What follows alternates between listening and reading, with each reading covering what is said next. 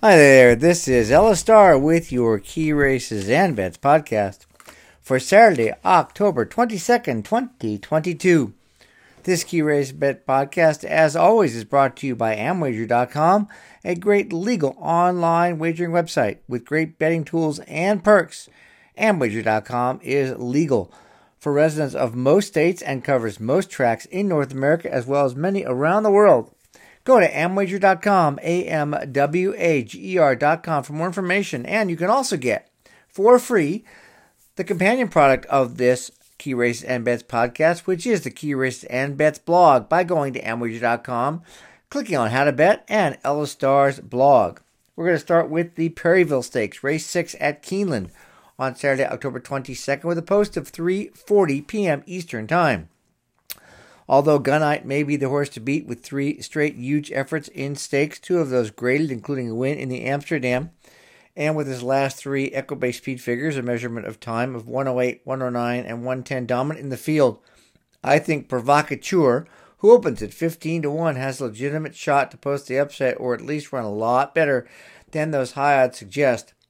3-year-olds in the fall still have a bit of improving they can do from race to race, sometimes leapfrogging their speed figures in big ways, and that's what I'm hopeful for in the Perryville. Provocateur took 3 starts to earn his first win, which he did last December with a 4.5 length triumph. After a runner-up effort in the Pasco Stakes this past January, Provocateur was given a couple months off to mature. He did just that, first winning the Hutchison Stakes, then missing by a neck in the Gold Fever Stakes.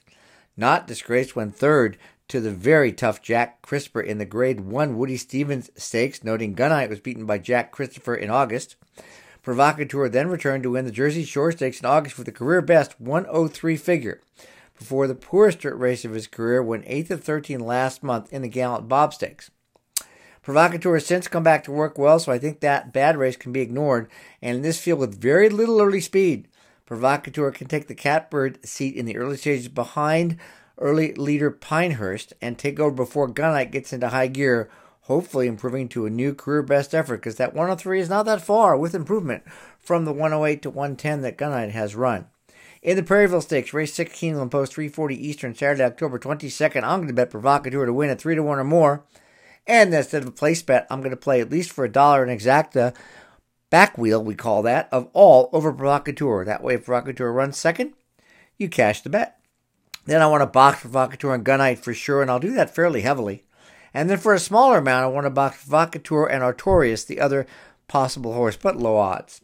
And for trifectas here, because Gunite is going to be the prohibitive favorite, I think we can play a trifecta of Gunite over Hoist the Gold, Provocateur, Artorias, B-Doc of Revolution, and use those same horses in second and third.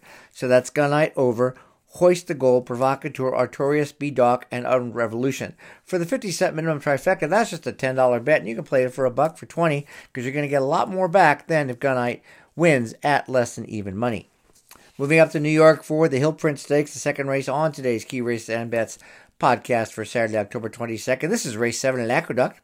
Post time 3:48 Eastern. Limited Liability continues a pattern of improvement started in April when he made his 3-year-old debut following 6 months off. Coming back in a full field of 12 on grass at Keeneland, Limited Liability put in a visually impressive rally. From last of 12 of the quarter mile to go, won by a neck at the finish. Moving right up into stakes competition, Limited Liability finished third in the Pennine Ridge Stakes, improving from a 92 figure in the race before that to a 96, and then he improved once again the following month to a 105 figure, even though 7th in the very tough Belmont Derby worth $1 million. He ran very well, rallying from last of 10th to finish third in the Virginia Derby last month, even though running 5 pass wide in the stretch and being squeezed with about an eighth of a mile to run. That effort earned him a career best 107 Equibase figure. Jose Ortiz is the only jockey the horse has ever known and rides him again, and if Ortiz can settle Limited Liability in the back early stages and find a clear path to run in the lane, they could sweep by the field to win this year's Hill Prince. Unanimous Consent won the first 3 starts of his career all on grass from September of last year through April of this year. The third of those wins came in the Woodhaven Stakes over this course at Aqueduct, which at the time earned him a career best 85 figure. One later, he was fourth in the Pennine Ridge, a length behind Limited Liability, who was third. And following that, in the Virginia Derby, he once again finished behind Limited Liability, but this time just by a neck. earning the same 107 figure as limited liability in that race. As unanimous consent is on the same pattern for further improvement and has proven himself competitive against top 3-year-olds on the grass, unanimous consent could be a strong contender here. Celestial City has not faced his stablemate limited liability, both trained by Shug McGahee, all year until now, and his last race 99 figure is short of the 107 earned by limited liability and unanimous consent in their most recent races. Just the same, with the ground-saving rail and only having been worse than third twice in 8 races, Celestial City must be respected as a strong contender in this race. That's because his 2 best races are his last 2, and both came after adding blinkers.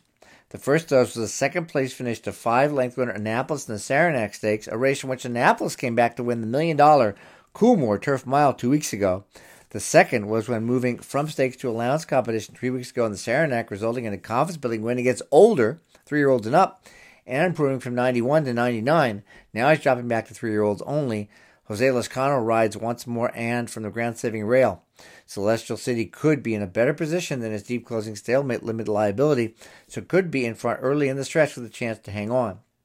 In the Hillprint Stakes, race 7 at Aqueduct, post 348 on Saturday, October 22nd. I'm going to consider win bets on both limited liability and unanimous consent at 2-1 or better. I will bet them both if they're 2-1 or higher. And when betting 2 or more horses to win, we should always try and Dutch the bet, which means prorate the wagers among the 2 horses based on the odds. And if you use Amwager.com, you get access to a free and easy-to-use tool for Dutching, where you can set the amount you want to bet or the amount you want to win, and all the math is done for you. And this is just one of many Turks and Pools tools and perks available at Amwager.com. For the exacta, I want to play limited and liability and unanimous consent over limited liability, unanimous consent at Celestial City, McKinnon, and Grand Sonata. You can also consider playing that same bet as a trifecta with limited liability, unanimous consent in the first position, and then using limited liability, unanimous consent, Celestial City, McKinnon, and Grand Sonata in second and third. And then I want to also turn it around and play an exacta of limited liability, unanimous consent, Celestial City, McKinnon, and Grand Sonata over limited liability and unanimous consent. This way we hit it if they come in first and second, and if limited liability and unanimous consent come in first and second, we win both bets. Finish off this week's Key Races and Bets podcast with the Maryland Millions Classic. Race 11 at Laurel with a post time of 5 p.m. on Saturday, 10/22. Let's talk about the favorites first, because that's what makes the race playable. Cordmaker opens as the 7-5 favorite. Not only may not run because he's on the also eligible list, he gets a disadvantageous outside post, and if he does run, more importantly, he's been away from the races for 8 months. He's never run off a long layoff like this going 2 turns, and appears up against it against horses as good as he is, who have run much more recently. The 5-2 second morning line choice, who's likely to be favored if Cordmaker does not run, is Our Nation on Parade, who has never even run at this 1 1/8 distance in his career. He did win his most recent 2-turn race on August 2nd, but that was a 40,000 claiming race. And no matter how good trainer Jamie Ness is with horses off the claim, there's a lot to question about this horse. That makes the race very playable with Torch of Truth, The Poser, and Ain't De Beer Cold, all strong contenders, opening in odds of 10-1, 8-1, and 6-1, respectively. We'll start with Torch of Truth, who stretches out from 7 to 9 furlongs and has won at this distance in January over the track at Laurel with a strong 106 Equibase speed figure effort on par with the best in this field. He was off from March to October and had that prep, unlike Cordmaker coming back from 8 months off. Torch of Truth finished a half length from second and a length and a half from Prendini in this race last year at odds of 8-1, and is a big shot to post the upset, or at least run a lot better than his 10-1 starting odds suggest he will in this situation. The Poser has run the 2 best races of his career in his 2 most recent starts, finishing the first a strong win in a dirt route, and the other a neck loss to Ain't De Beer Cold at Timonium last month. The Poser finished 3rd in this race last year and definitely is in better form coming into this year's race, so has a strong chance to succeed. His last 2 efforts earned 104 and 102 figures, which are strong enough to ensure another first or second place finish if he can repeat the effort, and his odds are very nice. Ain't De Beer Cold finished second at this distance over the track 3 back in June, has won twice since, including that race last month at Timonium when beating the Poser by a neck. Those 2 efforts earned 101 and 102 figures, so a bit below what Torch of Truth earned in January, but those are very strong recent figures. Ain't the Beer Cold may run even better because he's a 4-year-old and is improving to do physically. In the Maryland Millions Classic Race 11 at Laurel, post 5 p.m. on Saturday, 10/22, I'm going to consider Torch of Truth, The Poser, and Ain't the Beer Cold for win bets at 5-2 or more. I'm going to bet 2 of the 3, which go off at the highest odds in your post time, at 5-2 or more. It's a great race because we have suspect favorites. And absolutely, this is another race where betting 2 horses to win and using a Dutching tool like the one which is free and very easy to use in Amwager helps give us an edge. For exactas, I want to box Torch of Truth, The Poser, and Ain't the Beer Cold. And then for the trifecta, I want to throw in that other favorite, Our Nation on Parade, and play a trifecta of Torch of Truth, a box of Torch of Truth, The Poser, Ain't the Beer Cold, and Our Nation on Parade. If you'd like to get the written version of this Key Races and Bets podcast, which of course is the Key Races and Bets blog, please go to Amwager.com, AMWAGER.com. Click on How to Bet and Yellow Star's blog. While you're there, if you're not a member, look around, sign up. It's free. It's legal for residents of most states, and they've got some great tools and benefits for the player. I'll be betting there all weekend. I hope you will too. Thanks so much for listening. We'll talk to you next week.